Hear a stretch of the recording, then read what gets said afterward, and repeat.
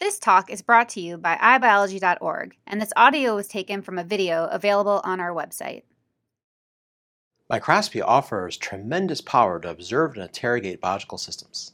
In the past, experiments done by microscopy were typically analyzed by eye qualitatively, but now it's feasible to quantify the phenotypes that we observe through image analysis.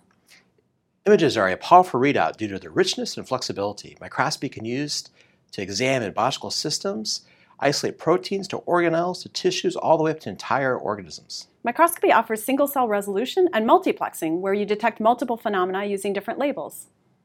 And the focus of our video today is quantifying images through image analysis. I'm Carpenter and Eliceiri, faculty at UW-Madison, and I lead the open source ImageJ project. And I'm Ann Carpenter. I'm an institute scientist at the Broad Institute of Harvard and MIT, and I lead the open source Cell Profiler project. Both of these are open source software platforms for image analysis. But today we won't be talking about ImageJ or Cell Profiler. There will be supplementary videos on each of these that you can watch later if you'd like to learn more about how they are used. Instead, this video series is going to focus on the general steps of image processing. Pre-processing, where you prepare your images for analysis. Segmentation, where you identify the biological objects of interest. Tracking, where you're following moving objects over time. And measurement and phenotype classification, where the relevant biological properties of interest are quantified.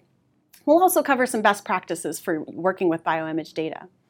These steps will apply to any kind of image analysis you might do, whether it's with a commercial tool or many of the free open source tools that you might use. It also applies whether it's classical image analysis algorithms or machine learning. By learning about the basic principles and the common tasks, you'll be better equipped to work whatever software you choose. Speaking of which, how do you choose a specific tool? There are so many options. Where do you go for help? You can search the scientific community image forum that we started at forum.image.sc to see if others have worked out your particular biological system or questions.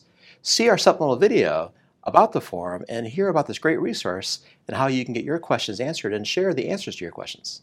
You might also check out papers in your field or ask colleagues who know your research area to see what they used. And to gather more general knowledge, you can connect to societies such as New Bias in Europe and BINA in North America. They offer conferences and training workshops to gain general knowledge as well as tutorials for particular software tools.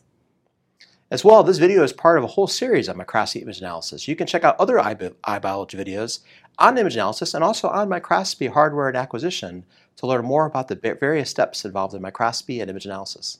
And that's a good time to mention that proper image acquisition is crucial when you're quantifying, especially in the case of large experiments where you can't examine each image by eye. With the power of microscopy comes responsibility, and no amount of fancy image analysis can overcome some of the kinds of image quality problems. So take care to follow proper procedures as mentioned in the other videos in this series and in this blog post linked here, so that the images you collect will be suited to answer your biological question. It's always important, as we've mentioned here and also elsewhere in the video series, good data in, good data out. The key is not to use image analysis to correct for things that you could have fixed as part of your image acquisition. It's important to remember to have quality control to identify issues with your imaging, whether it's blurry because out of focus, maybe the wrong immersion medium was used, or you have debris in your field. It's also important to know the capabilities of your system so you avoid resolution beyond what you can collect, both spatially and temporally. Understand your microscope. It's also important when you do long time-lapse imaging to minimize bleaching. You don't want your sample to be overexposed to cause problems in later detection or even affect the health of the organism. And as well, when you look at your microscope, understand how it's set up, know how to optimize it, and deal with issues such as intensity variations due to uneven lighting that may also cause problems for signal to noise being too low, especially for time-lapse. That is where proper controls are critical. Use controls to set up your microscope that are consistent instead of using the real biology to set it up. So let's get started quantifying. Visit us at iBiology.org for more free talks from the world's top scientists. This talk was brought to you with support from the National Science Foundation, the National Institute of General Medical Sciences, and the Lasker Foundation.